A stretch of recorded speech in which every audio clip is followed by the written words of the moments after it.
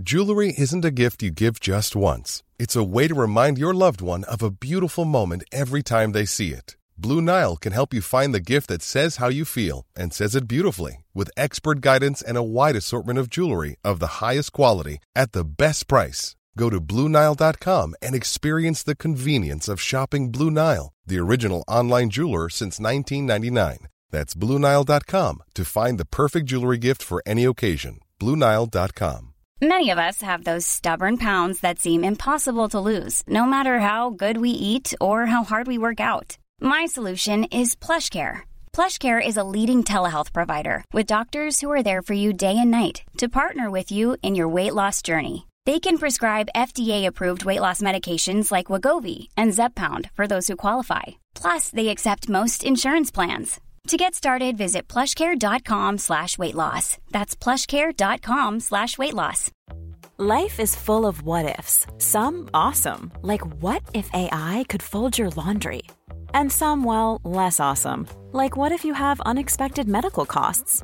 United Healthcare can help get you covered with Health Protector Guard fixed indemnity insurance plans. They supplement your primary plan to help you manage out-of-pocket costs. No deductibles, no enrollment periods, and especially no more what-ifs. Visit uh1.com to find the Health Protector Guard plan for you. Nu sätter jag igång det i alla fall, så får vi se vart det här leder någonstans. Ja.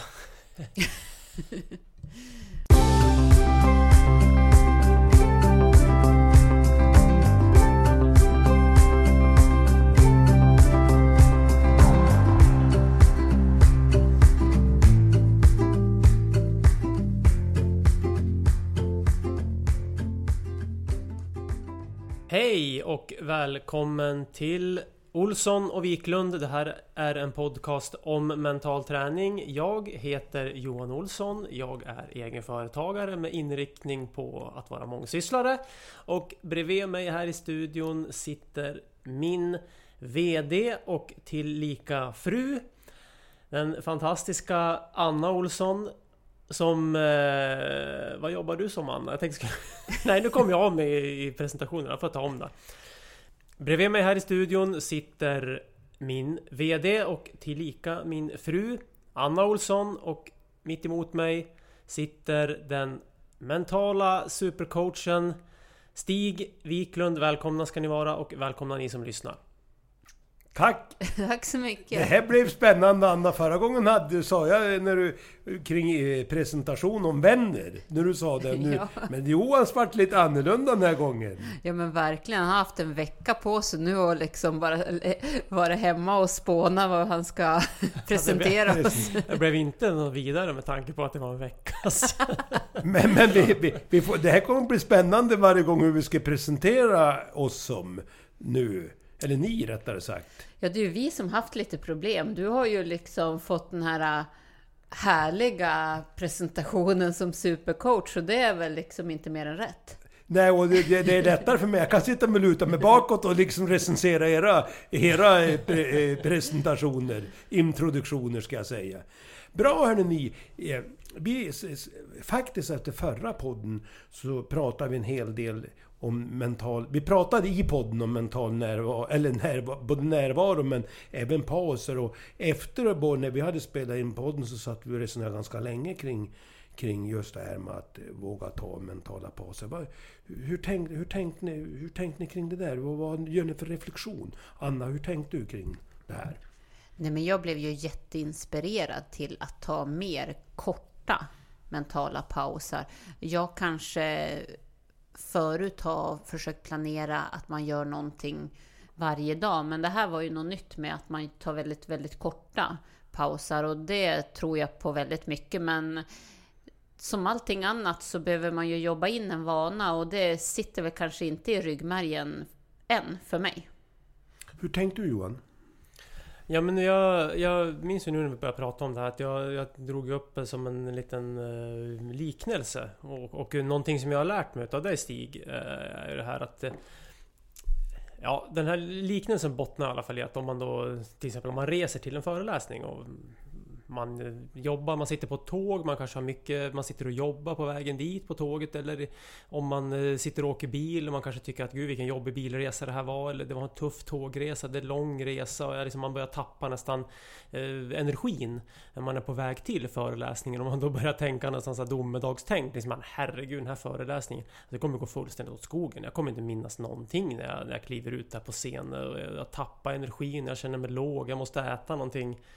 Att liksom det här, men då har jag ju då satt mig ner precis på din efter ditt tips, Stig, att liksom sätta sig ner, lägga undan allting, bara liksom ta en mental paus och liksom bara luta sig tillbaka och återfå den här tron på sig själv. Och just det där att liksom ta en mental paus och måla upp lite inre bilder så där för hur man vill vara när man står där på scenen, eller när man går in på det där mötet, eller också hur man kanske ska vara när man går och sätter sig vid middagsbordet med sin familj eller sina kompisar, att måla upp en liten bild inom en sån där mental paus. Och det ger sån otrolig effekt istället för att man börjar grotta i föreläsningen och få panik liksom och ska börja läsa på igen, utan ofta är det bättre att bara ta en paus och lita på sig själv.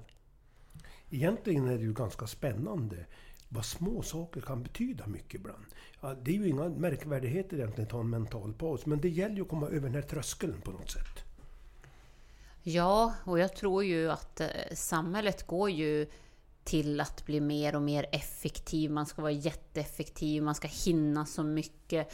Det är nästan så att den som har mest att göra på fritiden vinner. Att det är den mentaliteten skulle jag säga.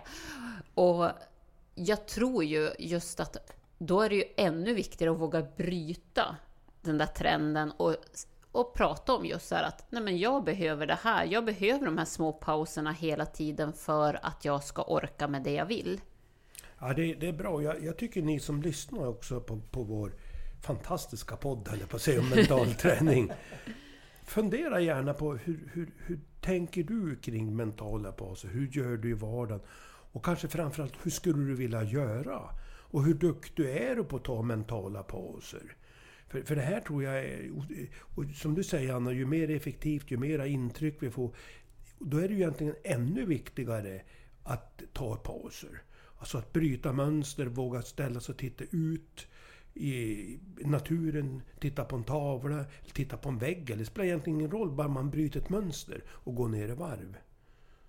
Ja, och vi är ju många som jobbar framför en skärm hela dagarna. Och då tror jag att det är ännu viktigare att man tar en paus från alla intryck på skärmen och ta en liten kort paus, och sen så kan man jobba vidare mer effektivt och du får säkert mer gjort under dagen.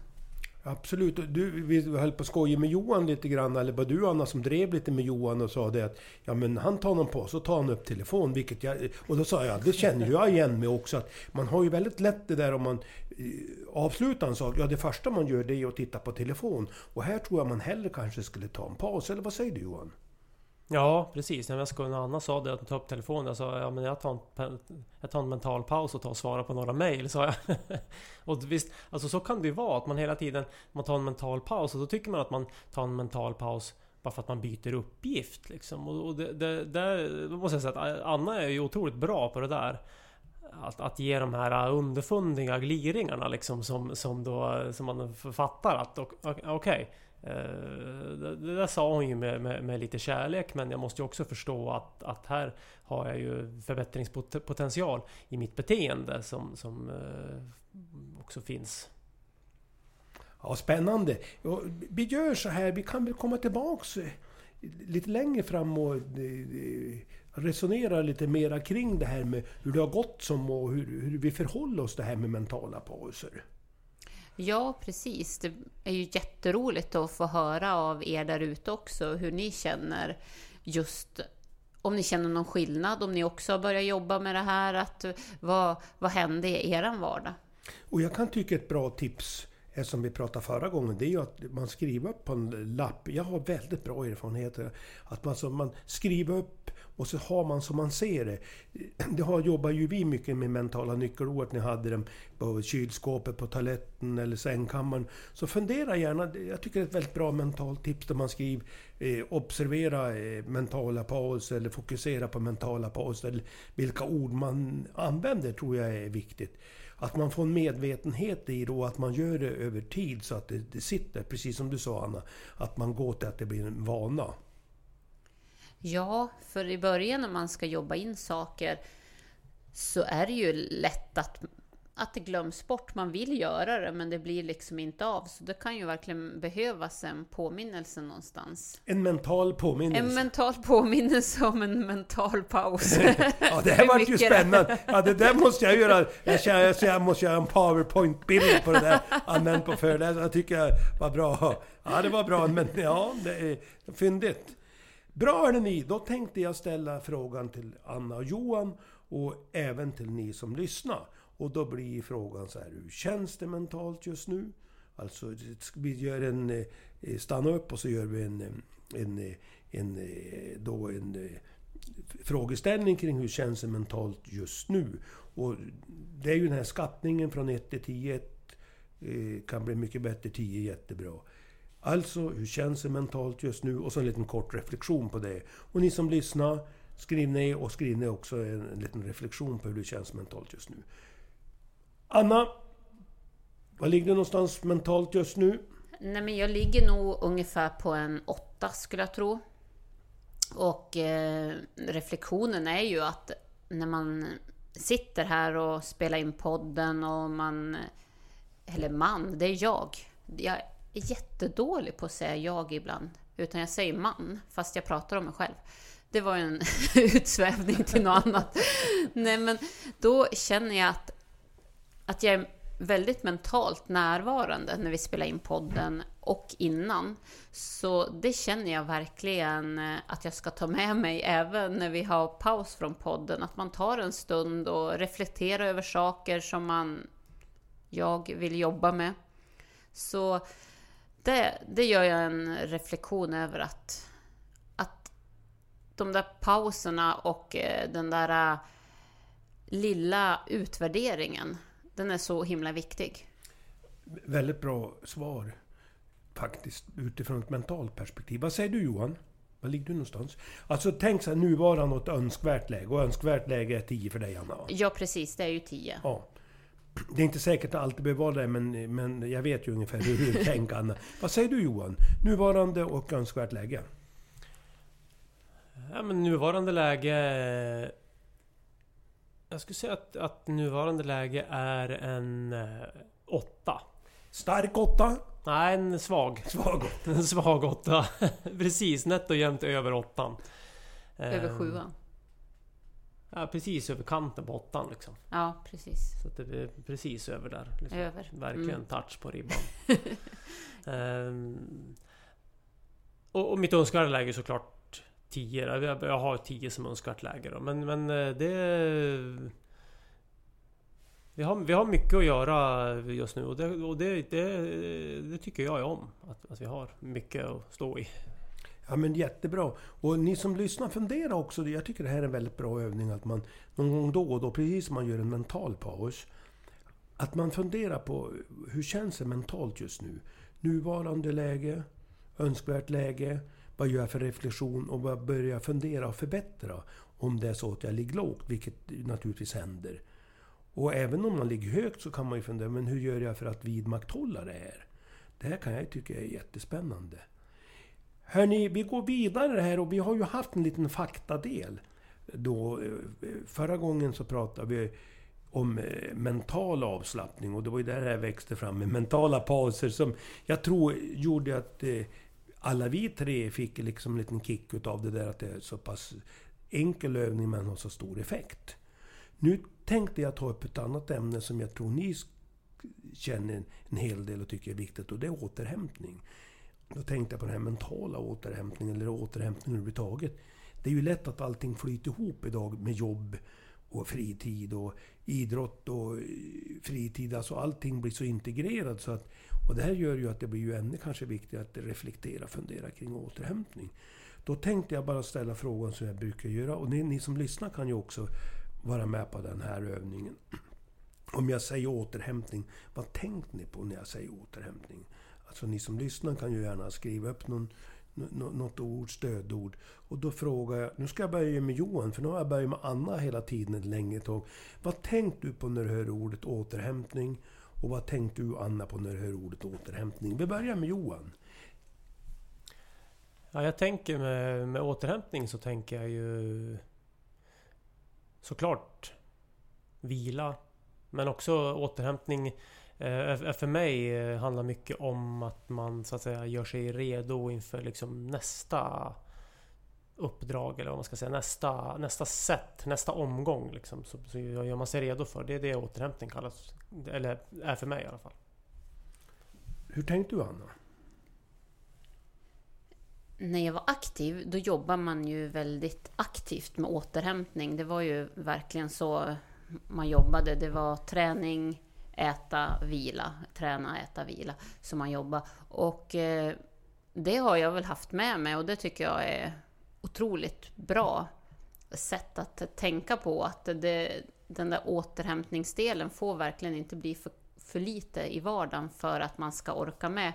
Och idag så är ju återhämtning något helt annat för mig. Det kan ju vara att jag sticker ut och springer nu när jag är under återhämtning. Och förut var det precis tvärtom, att man gjorde andra saker när det var återhämtning. Så det beror ju på hur livet ser ut. Det är ju också väldigt klokt och bra, Anna. Jag tänkte vi gör en sån här skattningsövning. Och varför jag gör skattningsövningar, det tycker jag blir lite tydligare än man bara säger hur känns det med återhämtning. Det är så lätt att man, ja, det känns ganska bra. Ja, men vad innebär det? Men sätter man siffror tycker jag ändå att du får en hyfsad beskrivning av ditt läge. Och då tänkte jag ställa frågan till ni som lyssnar och även till dig, Anna och Johan. Hur bra är du på återhämtning generellt? Alltså hur bra är du, hur medveten är om återhämtning och jobba med det? Återhämtning är ett ganska stort begrepp. Men jag frågar dig, Anna, just nu i din tillvaro, där du befinner dig nu i livet, hur skulle du skatta det här? Ni vet, 1 kan bli mycket bättre, 10 är jättebra. Nuvarande önskvärt läge och en kort reflektion, och det gör ju ni som lyssnar också då, så kan ni vara med på den här mentala övningen. Vad lägger du det någonstans, Anna? Nej, men jag tror nog att jag ligger runt en 7-8 där någonstans. Och mycket handlar det ju om att... Önskvärt läge? Önskvärt läge är ju en 10. För då får jag ju mycket mer... Är jag uppe på en 10, då har jag ju mer energi till det jag vill göra sen och har mer kraft till det. Så det är ju absolut dit jag siktar. Men när man har barn så är det ju saker ibland som gör att man kanske inte sover hela nätterna. Man är uppe ofrivilligt och hjälper dem. Men sen jag blir ju bättre på att gå och lägga mig i tid. Som det inte alltid blir, utan man tar den där stunden och sitter framför tvn. Och det kan man ju också behöva ibland när barnen har gått och lagt sig, att det blir en slags återhämtning och att man får stilla i sina egna tankar. Men ibland blir det lite för länge och att man är uppe lite för länge. Men sen är ju återhämtningen, det som jag jobbar med nu är ju de här mentala pauserna som vi har pratat om. Att det är där jag lägger mitt krut på lite extra återhämtning just nu. Spännande. Tack för en bra reflektion, Anna. Johan, vad skulle du lägga det någonstans? Ja, jag fladdrar lite mer som vanligt upp och ner i återhämtningen. Men jag skulle säga att jag kanske är på en... Det är alltid intressant, även fast jag bor tillsammans med Johan, så vet jag inte vad jag ska dyka upp. Det blir många 7:or här känner jag. 6:or och 7:or, någon 8, då känns det bra. Men jag är ju så där, och kanske ännu mer än Anna, att jag kan vara ganska dålig, och jag är medveten om det, att jag kan vara ganska dålig på att liksom återhämta mig under veckorna, att det kan gå liksom, och jag kanske inte behöver så himla mycket återhämtning, jag kan känna ibland, eller jag kan liksom gasa på rätt så ordentligt. Men då och då när jag liksom har haft en ganska hög belastning, då är det snarare så att jag liksom får liksom nästan mer en så här flyktkänsla. att då måste jag lämna. Då blir jag verkligen så här, ja men Anna, nu tar vi barnen och så åker vi upp till fjällen liksom, åker vi upp till stugan en helg. Då får jag verkligen så att jag bryter miljö och allting, och det kan nästan behövas det för mig. Och jag är medveten om det också, att just det här bryta miljö, byta plats, åka iväg någonstans, då får jag liksom en enorm återhämtning, och sen på måndagen igen så är jag liksom redo att köra. Spännande. Jag tar lite kort fakta kring återhämtning. Nu ska vi väl säga så här också, att vi utgår ju mycket från eran och det jag har jobbat med er med återhämtning och så. Det finns ju en hel del forskning, men det som är lite lurigt med just återhämtning, det är ju det här att det finns ju mycket skrivet om, det finns mycket forskning, och det är svårt att säga någonting generellt och entydigt. Och därför så, när jag väljer mitt fakta utifrån den här utgångspunkten, så gör jag det mycket utifrån mina erfarenheter jag har läst. Och annars så blir det så svårt där, och vi hänvisar ju sällan till fakta eller kan man säga litteratur på det sättet, för det är lite lurigt det här. Och vi bygger ju väldigt mycket på vårt resonemang här kring era erfarenheter, och ni har ju lyckats ändå väldigt bra och gått hela vägen. Jag menar, ni är ju bägge OS-guldmedaljörer och VM-medaljörer och så. Och det är ju ändå ett uttryck för att man lyckas väldigt bra, kan man inte säga så? Och då måste det funka med, för jag tror ju inte att du blir bäst i världen om du fuskar med återhämtning, eller vad säger ni? Man går väl inte hela vägen om man inte klarar den biten? Nej, sen alltså idrotten är ju brutal på det där sättet att man också mäter framgång i siffror och medaljer och resultat. Så är ju idrotten, även om det ibland kanske inte alltid är hela sanningen liksom, och man får ta med hur man har mått under tiden. Men en väldigt en stor faktor hos många. Jag ska inte säga alla, för det är inte alla som behöver återhämtningen i den mentala formen, men den fysiska återhämtningen, den behöver i stort sett alla. Men den mentala återhämtningen är ju verkligen en gemensam nämnare för väldigt, väldigt många. Det är ytterst fåtal som klarar av att hantera att bli duktig i någonting som tar så lång tid som elitidrott gör, av att när man inte har en mental återhämtning. Vi har ju ganska bra, ta tillbaks vad jag sa om det här med fakta. Vi har ju Johan, han är ju som en professor i de här avseendena. Så det räcker ju. Det liksom, han behöver ju inte hänvisa till någon forskare eller forskning. Vi har ju en professor. Han har gått igenom alla grejer. Eller hur, Anna? Det är ju ganska lätt för oss när vi har... Menar du att jag sitter och mässar? Ja. Nej. Nu har jag kommit på att vi ska presentera Johan som professor, säger vi då. Skidprofessor. Ja, eller skidprofessor. På professorn. Ja. Liksom. Men hur känner du kring återhämtning då, Hanna, för att gå tillbaka till allvaret på något sätt? Går man hela vägen om inte man klarar det här med återhämtning? Nej, det tror jag inte. Du måste ju ha återhämtning på något sätt. Och sen går ju de flesta in i väggen på olika sätt, hör jag på att säga. Just att man möter någon slags gräns där man har gått över. Och det känner jag väl att man får lära sig mer och mer om återhämtning ju längre man kommer i sitt idrottande, tror jag. För när man är ung så kanske man inte behöver det på samma sätt. Utan ju mer saker man får in i livet också när man blir äldre i sitt idrottande, gör ju att tiden inte kanske alltid räcker till. Och då blir ju den där medvetna återhämtningen ännu viktigare. Ja, det är en klok reflektion. När jag läste in och studerade det här med återhämtning, vilket jag inte gjorde i början, men jag insåg ju ganska snabbt när jag började jobba med mental träning lite mer kvalificerat, att återhämtningsdelen är ju en viktig del. Så är det ju bara. Och där man då pratar mycket i forskningen kring, och det man har sett när man lyckas bra då med återhämtning, det är ju kost, sömn och det är alltså kost och sömn som är väldigt viktigt. Och framförallt sömn. Det vi pratade förra gången om också, så är det ju viktigt med sömn och kost. Och här är det ju lätt att man slarvar, precis som du säger, Anna. Det är ju lätt att det blir lite för sena kvällar med tv-tittande.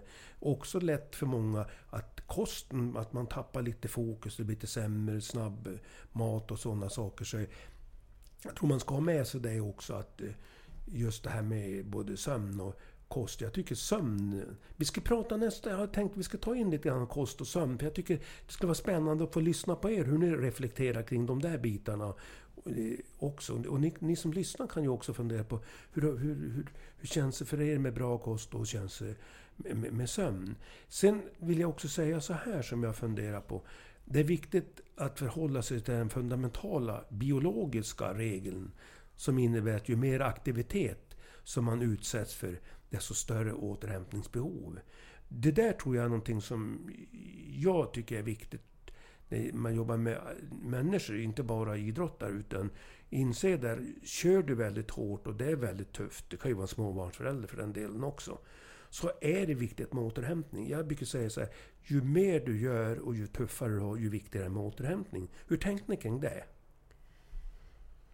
Nej, jag tror ju att det är otroligt viktigt, och som vi har varit inne på som elitidrottare så planerar man ju in hela tiden återhämtningen. Men i det vanliga livet så gör vi ju inte det, och det är ju därför jag tror att så många blir utbränd, just för att man planerar inte in återhämtningen tillräckligt bra.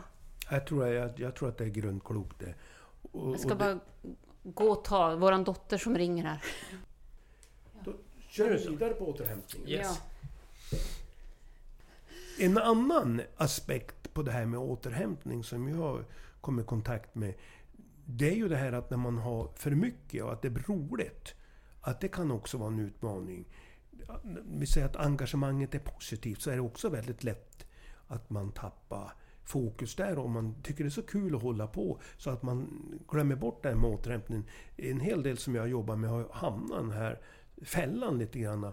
Hur tänkte ni kring det? Och ni som lyssnar funderar också, kan det också vara en utmaning att man blir så väldigt, det är så roligt att hålla på, det är så roligt att träna, eller det är så roligt och det jag gör i jobbet eller med barn eller så där, så att det i sig blir en utmaning så att det slår åt andra hållet. Vi har ju pratat om utmattning och utbrändhet. Men vad gör ni för reflektioner kring det här? Nu ser jag att Johan tar satser. Ja. För du känner väl igen det där kanske lite, Johan? Ja, men här känner jag igen mig lite grann. Och i det här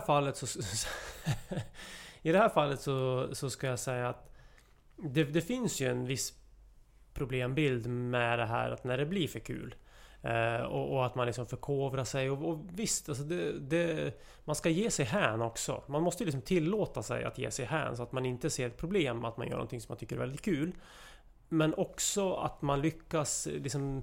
Man måste kunna stävja det där lite grann. För problemet som var för mig, det var att jag tyckte att det var fantastiskt kul att liksom tänka på skidor och relatera till det. Men det gjorde också att när man tänker så mycket så är det många andra tankar som liksom passerar förbi. Och man tänker mycket kring, man bestämmer sig inte riktigt för en strategi, utan det finns så många olika valmöjligheter. När man tycker att det är kul så är det viktigt att man bestämmer sig för vilken väg man vill ta. Vad vill jag satsa på? Vad är det som gör att jag tycker att det här är kul, och sen att man tar en paus därifrån. För att det är så lätt när man tycker att det är kul att man så att säga liksom devalverar den här energin som man tycker är så kul när man väl gör det, och sen så bränner man ut ljuset för fort. Jag måste få fråga Johan, Anna sa någon gång så här till mig när vi började jobba. Det är nästan, och du hade inte bara lag så länge då Anna, men du sa någonting så här typ åt mig. Det är nästan så att Johan sov med skidorna. Stämmer det där, Johan? Var du så passionerad i det här att det, eller jag kanske ska fråga Anna först innan Johan får svara. Känner du igen det lite grann i det här, Anna, att Johan var så extremt passionerad att det var nästan så att han sov med skidorna? Jo, men så var det ju. För mig var det ju väldigt viktigt med den där på- och av-knappen. Men Johan hade ju som ingen sån där lysknapp som han slog av, utan det var som väldigt mycket skidtänk och ville diskutera skidor mycket, och då det blev ju som lätt för mycket. Ni var olika även där? Ja, men det var vi ju verkligen. Jag hade ju verkligen kommit på det där att jag måste. Och det hade jag redan på skidgymnasietiden, att jag åkte ju hem till mamma och pappa och ofta på helgerna, och det var ju ofta att jag tog en paus från skidvärlden och skidlivet liksom, den där. För ofta blir det ju som någon slags tävlingsaktig situation även. When you're ready to pop the question, the last thing you want to do is second-guess the ring. At BlueNile.com, you can design a one-of-a-kind ring with the ease and convenience of shopping online. Choose your diamond and setting. When you find the one, you'll get it delivered right to your door. Go to BlueNile.com and use promo code LISTEN to get $50 off your purchase of $500 or more. That's code LISTEN at BlueNile.com for $50 off your purchase. BlueNile.com, code LISTEN. Hold up. What was that? Boring. No flavor. That was as bad as those leftovers you ate all week. Keke Palmer here, and it's time to say hello to something fresh and guilt-free. Hello Fresh. Jazz up dinner with pecan-crusted chicken or garlic butter shrimp scampi. Now that's music to my mouth. Hello Fresh. Let's get this dinner party started. Discover all the delicious possibilities at hellofresh.com. Quality sleep is essential. That's why the Sleep Number Smart Bed is designed for your ever-evolving sleep needs. Need a bed that's firmer or softer on either side? Helps you sleep at a comfortable temperature? Sleep Number Smart Beds let you individualize your comfort, so you sleep better together. J.D. Power ranks Sleep Number #1 in customer satisfaction with mattresses purchased in-store. And now, save 50% on the Sleep Number Limited Edition Smart Bed for a limited time. For J.D. Power 2023 award information, visit jdpower.com/awards. Only at a Sleep Number store or sleepnumber.com. Hey there, it's Michelle Norris. I'm host of a podcast called Your Mama's Kitchen. When I travel, I'm usually looking for a way to find a taste of home when I'm not at home. And one of the things I love to do when I am at home is entertain. And Airbnb allows me to do that. When I was in California recently, I rented a house that had a great kitchen. And when we were sitting around the table, we were all thinking, we're in someone else's house. Someone could be in all of our homes as well. If you have a home, but you're not always at home, you have an Airbnb. Your home might be worth more than you think. Find out how much at airbnb.com/host. Many of us have those stubborn pounds that seem impossible to lose, no matter how good we eat or how hard we work out. My solution is PlushCare. PlushCare is a leading telehealth provider with doctors who are there for you day and night to partner with you in your weight loss journey. They can prescribe FDA-approved weight loss medications like Wegovy and Zepbound for those who qualify. Plus, they accept most insurance plans. To get started, visit plushcare.com/weightloss. That's plushcare.com/weightloss.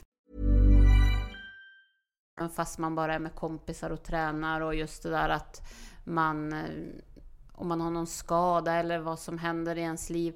Men när jag var hemma hos mamma och pappa, då kunde jag bara vara mig själv och hämta kraft. Väldigt bra. Jag tycker det var väldigt bra i beskrivningen av att bryta ett mönster. Men nu vill jag fråga Johan, var det så här lite symboliskt att du nästan sov med skidorna? Ja, det är ju symboliskt i alla fall. Jag sov ju inte med skidorna på. Du tog inte in dem i lägenheten? Nej. Eller i lägenheten var de ju, men inte in i sovrummet. Och... Ja, det var noga med det. Att det var ett skidna fönster. Hit men inte längre. Det var bra distans till dem där. Men just den här... Om man nu skulle säga att man kan kalla liksom, passionen är ju ett vackert ord för det liksom. Men ni som har lyssnat på podden länge och framförallt Stig och Anna vet ju om att jag kan tendera till att liksom bli manisk. Och här så var det ju den här passionen gjorde så att jag blev liksom manisk i min satsning. Och maniskhet, liksom manisk betyder ju på något sätt gränslös också. Att man når inga gränser, det finns inga gränser i det här. Men då är det först när jag började jobba med mentala träning som jag kunde börja sätta gränser för maniskheten. För maniskheten, den bara liksom drev mig vidare liksom. Det fanns ju ingen gräns för hur mycket jag kunde tänka på, hur mycket jag kunde reflektera över. Och då blir det för mycket. Då tappar man all energi. Jag tappade ju all energi på jobbet så att säga.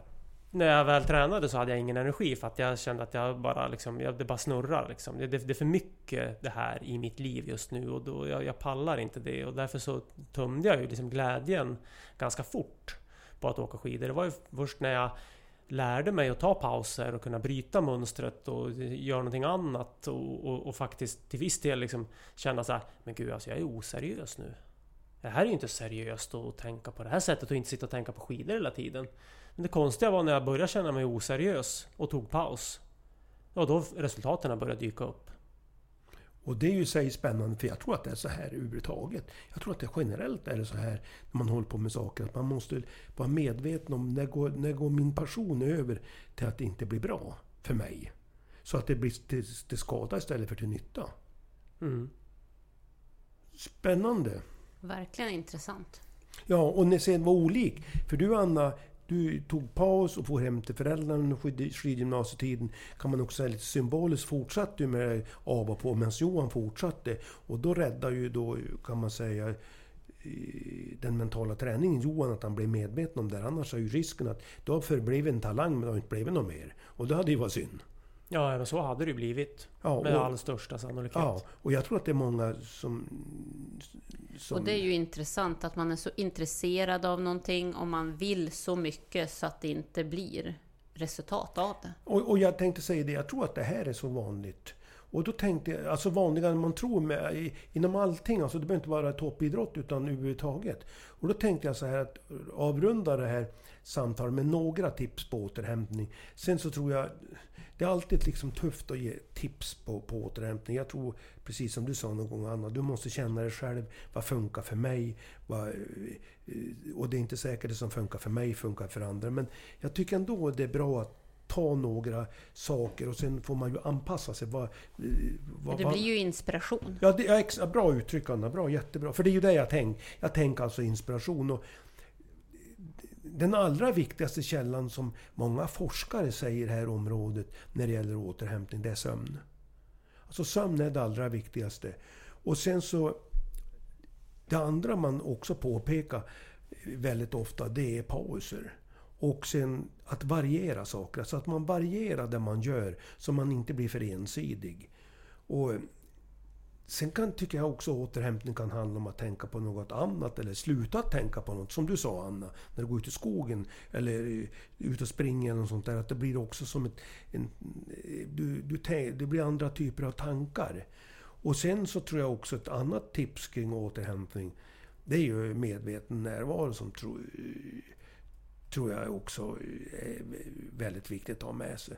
Sen kan man säga idag att det finns mängder av forskning som visar att betydelsen skaffa sig, eller skifta ska jag säga, mellan aktivitet och återhämtning för att förebygga stress och ohälsa och för att må bra. Och jag brukar säga ibland så att lyssna mer på dig själv och dina behov, det känner ni igen.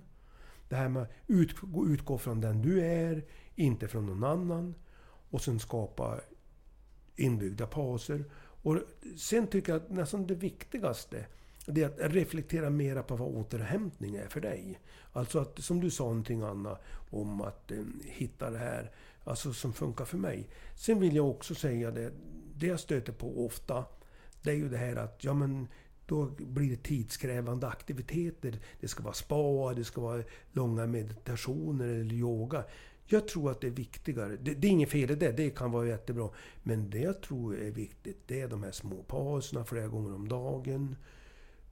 Att låta blicken vila på en vacker tavla en stund eller natur. Titta ut genom fönstret. Ta några djupa andetag eller ta en skogspromenad som du gör Anna. Alltså jag tror att ni som lyssnar funderar och ställer frågan, vad är bra återhämtning för mig? Det här är något tips, eller som du sa, inspiration. Men jag tror att det är väl så viktigt att själv fundera på det, vad är det som funkar för mig?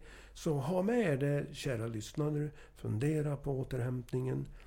Nu är det så här att vi ska lämna det fakta. Och förra gången, det är ju typiskt oss lite grann. Vi är så inspirerade så vi glömde det här med Instagram-konto i förra fredagen. För vi var inne i ett flöde då med mentala pauser och allting annat. Så vi kanske måste backa tillbaka, Anna. Du som är direktör och VD för Instagram-kontot. Ja men precis, här har jag fått en fråga som lyder så här. Hur övar jag på att se min prestation och inte önskat resultat?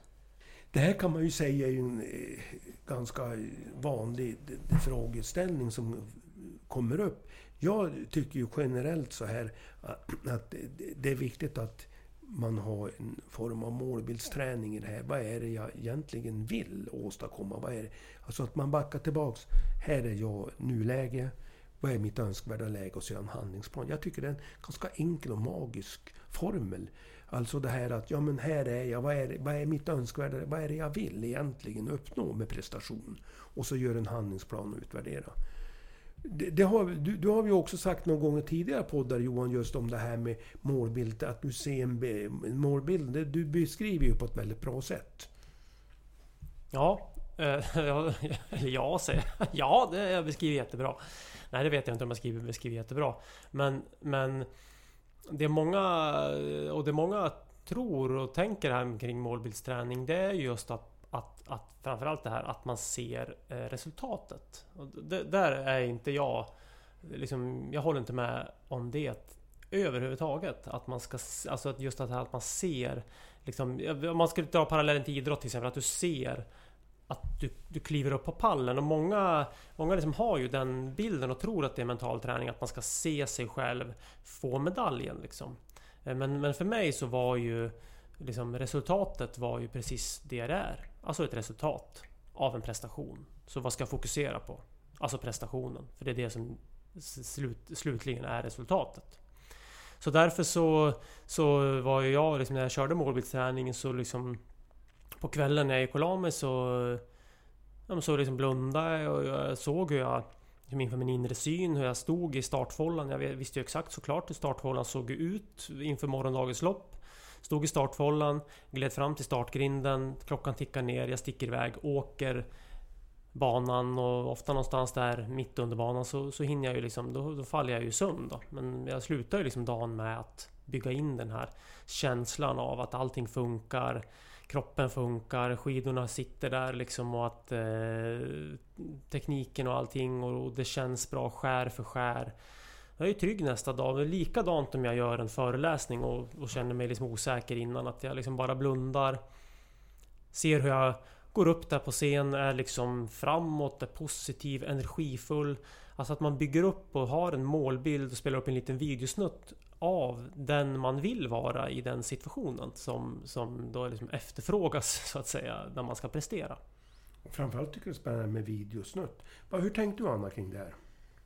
Men jag tror ju också att det är många som tänker väldigt på resultatet, att jag ska prestera på den där tävlingen, på det där provet, men då glömmer man bort att öva och vara närvarande i övningen till resultatet. Så att, och det tyckte jag att jag lärde mig mycket just med mental träning, att man var närvarande på varje träningspass istället för att börja fundera på VM som låg 7 månader bort, utan att jag var närvarande på varje pass för att vara förberedd till det där VMet som jag ville vara bra form på. Men för mig så var det inte VM jag tänkte där och då på de där tuffa passen, utan vad kan jag göra idag? Jo, men idag ska jag fokusera på det här passet, och sen hade jag bara som jag jobbade med det, och sen när jag kom hem då kände jag ju mig bra för att jag hade fokuserat på rätt saker.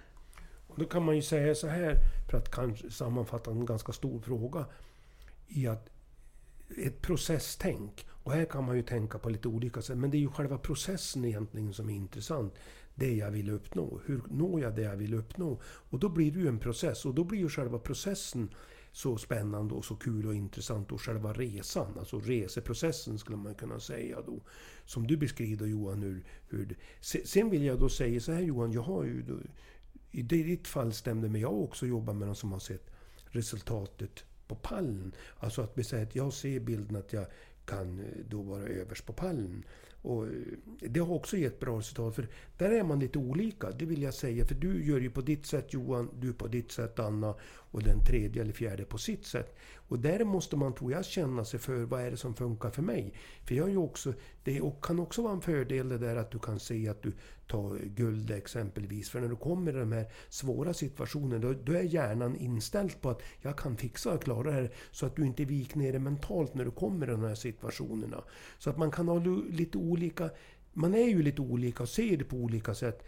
jag förordar ju mycket Johan och ditt sätt att resonera, Anna. Det måste jag ju ändå få säga. Men jag vill ändå för nyansens skull säga att vi är lite olika i det här. Och det är olika typer av människor. Och det är ju som med allting annat. Så det jag vill ha sagt då, det finns inga tvärsäkra svar och lösningar. Du gör ju på ditt sätt, Johan, du på ditt, Anna och jag på mitt sätt. Och då måste man hitta själv vad som funkar. Jag vill också tillägga där att liksom det här... Jag tycker att liksom ta emot medaljen, eller man står där och liksom tar emot applåderna efter ett bra genomfört jobb, och hur man väl vill se på det. Det tycker jag kan vara också en bra motivator. Just att den kan fungera som en väldigt bra motivator att göra jobbet. Att man har också den målbilden. Att man behöver inte låsa sig fast i att nu måste jag ha den här målbilden. Men genomförandet av uppgiften tycker jag för min del var enormt mycket starkare och viktigare i det här akuta skedet, så att säga. Precis dagen inför, eller timmen inför en viktig uppgift, att gå igenom uppdraget, vad jag ska göra. Men att på lång sikt så kan också den här målbilden av att ta emot medaljen eller stå på pallen eller få applåder eller klapparna på ryggen och lyckas med företaget kan vara minst lika stark. Och då blir det ju så här att det blir olika. Och det är ju också bra som du säger, att jag tror att man ibland måste kunna ha 2 eller flera målbilder också. Att man har, alltså som motivator kan man ju säga, kan det ju vara väldigt viktigt att man ser pallen alltså överst. Men det räcker ju inte, för det som är viktigt är ju jobbet. Man måste ju ställa sig frågan. Det är ju min fråga till de jag jobbar med då, som tar medaljer. Men hur gör du? Hur är resan? Om du nu vill ta OS eller VM-guld, vad gör du för att komma dit? Och då blir ju själva arbetet som är viktigt. För sen, du kan ju inte påverka en skidtävling eller en individuell sport av något slag. Det enda du kan påverka är ju själv. Och då måste du ha den beredskapen. Och det här är ju spännande på det sättet att här måste du hitta ett sätt som funkar för dig. Ja, precis. Ja, men det tror jag också. Just att man inte glömmer bort vad som motiverar en och vad som får en att jobba hårt till målet. Ja, men så är det ju. Men det jag tycker det finns mycket lärande. Nu är ju Johan en skidikon och en av dem som har tagit mest mästerskapsmedaljer i Sverige. Och hans resonemang är det att för mig har det inte varit det allra viktigaste med pallen. Och där tror jag själva framgången är. Jag kommer ihåg så väl en intervju med Ingemar Stenmark där han sa det: jag är ingen vinnarskalle, jag är ingen vinnare. Ja, men vad vinner du för så mycket för oss? Blev ju det motfrågan. Ja, därför att jag inte tänker så mycket på att vinna. Alltså att det lägger aldrig någon press på dig själv, utan du gör jobbet. Och räcker det till seger är du nöjd. Och räcker till tredje plats är du nöjd för du gör jobbet. Jag tror ibland i den mentala träningen är det nästan viktigare att du liksom har mera fokus på att du är nöjd med det du gör. Och sen om det resulterar i guld, ja men det är väl jättebra. Men jag har ju också stött på de här som är till varje pris ska ha guld. Och då låser det sig. Därför då klarar de inte av det när det blir mästerskap. För då är det är bara fokus, det är bara guld som räknas. Och då blir det ju som frustration. Jag tror ju att sådana gånger är det ju så mycket bättre att säga: jag har gjort allt alla mina förberedelser, jag är nöjd med det. Räcker till seger, jätteroligt. Räcker till en tredje plats, är jag nöjd. Annars så går ju ständigt att vara missnöjd. Ja, nej, det är ju väldigt svårt att sätta mål och känna att du hittar en bra väg och liksom känna, för jag tror ju också att det är så otroligt viktigt att ha roligt på vägen. För blir det bara press och stress på vägen, så tar du den där medaljen så kanske du inte tycker att det är värt det till slut ändå, för att du känner att du har mått så himla dåligt på vägen. Får jag säga det, jag har ju de som har tagit både OS och VM guld och medaljer som har ringt till mig och sagt så här: jag måste få jobba med dig för jag mår så dåligt efter det här, för jag har tappat fullständigt glädjen. Jag har tappat fullständigt motivation. Och det här, första gången jag var med då trodde jag att det var någon som drev med mig. För jag tänkte, så här kan det ju inte vara. Men det är precis som Anna säger, har du inte glädjen, då kostar det för mycket. Och det här ser man ju nu också, många som kliver fram och säger: jag har mått dåligt under min idrottskarriär, jag har haft det jättetufft och svårt. Så jag tror ju också det är en annan viktig bit i den här frågeställningen. det är ju också att jobba med måendet, att jag mår bra under resan och har glädjen. Annars blir du långsiktigt, du blir inte hållbar helt enkelt. Nej, det tror jag verkligen på. Att en kort stund kan du ju såklart, du kan ju inte gå och vara lycklig hela tiden under en hel karriär eller vart man är, utan det går ju upp och ner. Men någonstans så tror jag du måste ha en grundtrygghet och glädje. Ja, jättebra Anna. Jag tror att det är jätteklokt att säga. Vad tänkte du Johan kring det här? Jag tror att det är för många som kanske kommer från juniorålder och vi pratar idrott liksom, och just att man är på en nivå där man hela tiden är på väg framåt, men på något sätt så kanske det låter lite tråkigt eller lite sorgligt att säga det, men liksom elitidrott är inte så himla mycket glädje. Det är lätt att det faktiskt spårar iväg till att bli mera krav och press och nervositet och ett sökande liksom, vilket gör att man måste ha ganska starka liksom en stark bas i sig själv liksom. Att man tycker att många av de här personerna är så trygga i sig själv. Det skulle jag säga att så är det absolut inte. Snarare tvärtom. Får jag säga det? Jag tror att det här är en jätteviktig reflektion som ni gör nu. Jag tror ju så här att det nya som kommer att hända, det är att det kommer att bli viktigare att jobba med att må bra.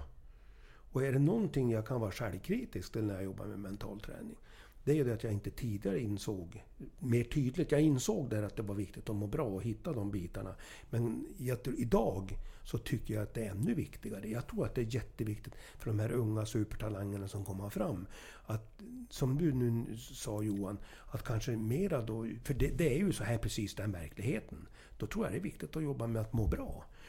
Jag kan säga så här, jag tycker det är viktigt om jag får välja att jobba med någon, så tycker jag det är viktigt att må bra långsiktigt än om tar VM-medaljer och guld. Jag tror att det är viktigt det här att man fokuserar mycket på hållbarhet och må väldigt bra. Sen tror jag att det också mycket väl går att må riktigt bra och ta OS eller VM-guld eller vad man nu vill satsa på. Men man ska komma ihåg att elitkarriär, det är tufft. Alltså elitsatsning är tufft på många sätt. Ja, så är det. Och det gäller att ha kanske inte att man måste ha en förberedelse för det. Det är alltid bra att vara förberedd på att man har en vetskap om det och att man har en plan för det. Men att det går ju också att det går faktiskt att göra någonting åt det också. Och det är väl egentligen en bra avslutning, det att vi tänker så här att vi kan ju faktiskt via mental träning se till att du får det riktigt bra, och att du jobbar lite systematiskt och långsiktigt med mental träning gör ju att det kan bli en riktigt rolig resa, för det är väl det vi är ute efter. Jo men verkligen, just det där att man reflekterar över vad man tycker är kul. Ja, det är ju också väldigt bra tips Anna. Egentligen det är ju en väldigt bra avslutning på det här programmet, alltså reflektera, ni som lyssnar och vi överhuvudtaget, alltså vad är det jag mår bra av? Det är ju jävla bra. Ja, det blev ett perfekt avslut för dagen. Ja, det blev det verkligen. Toppen, tack för den här gången. Ja, hej då! Hej då!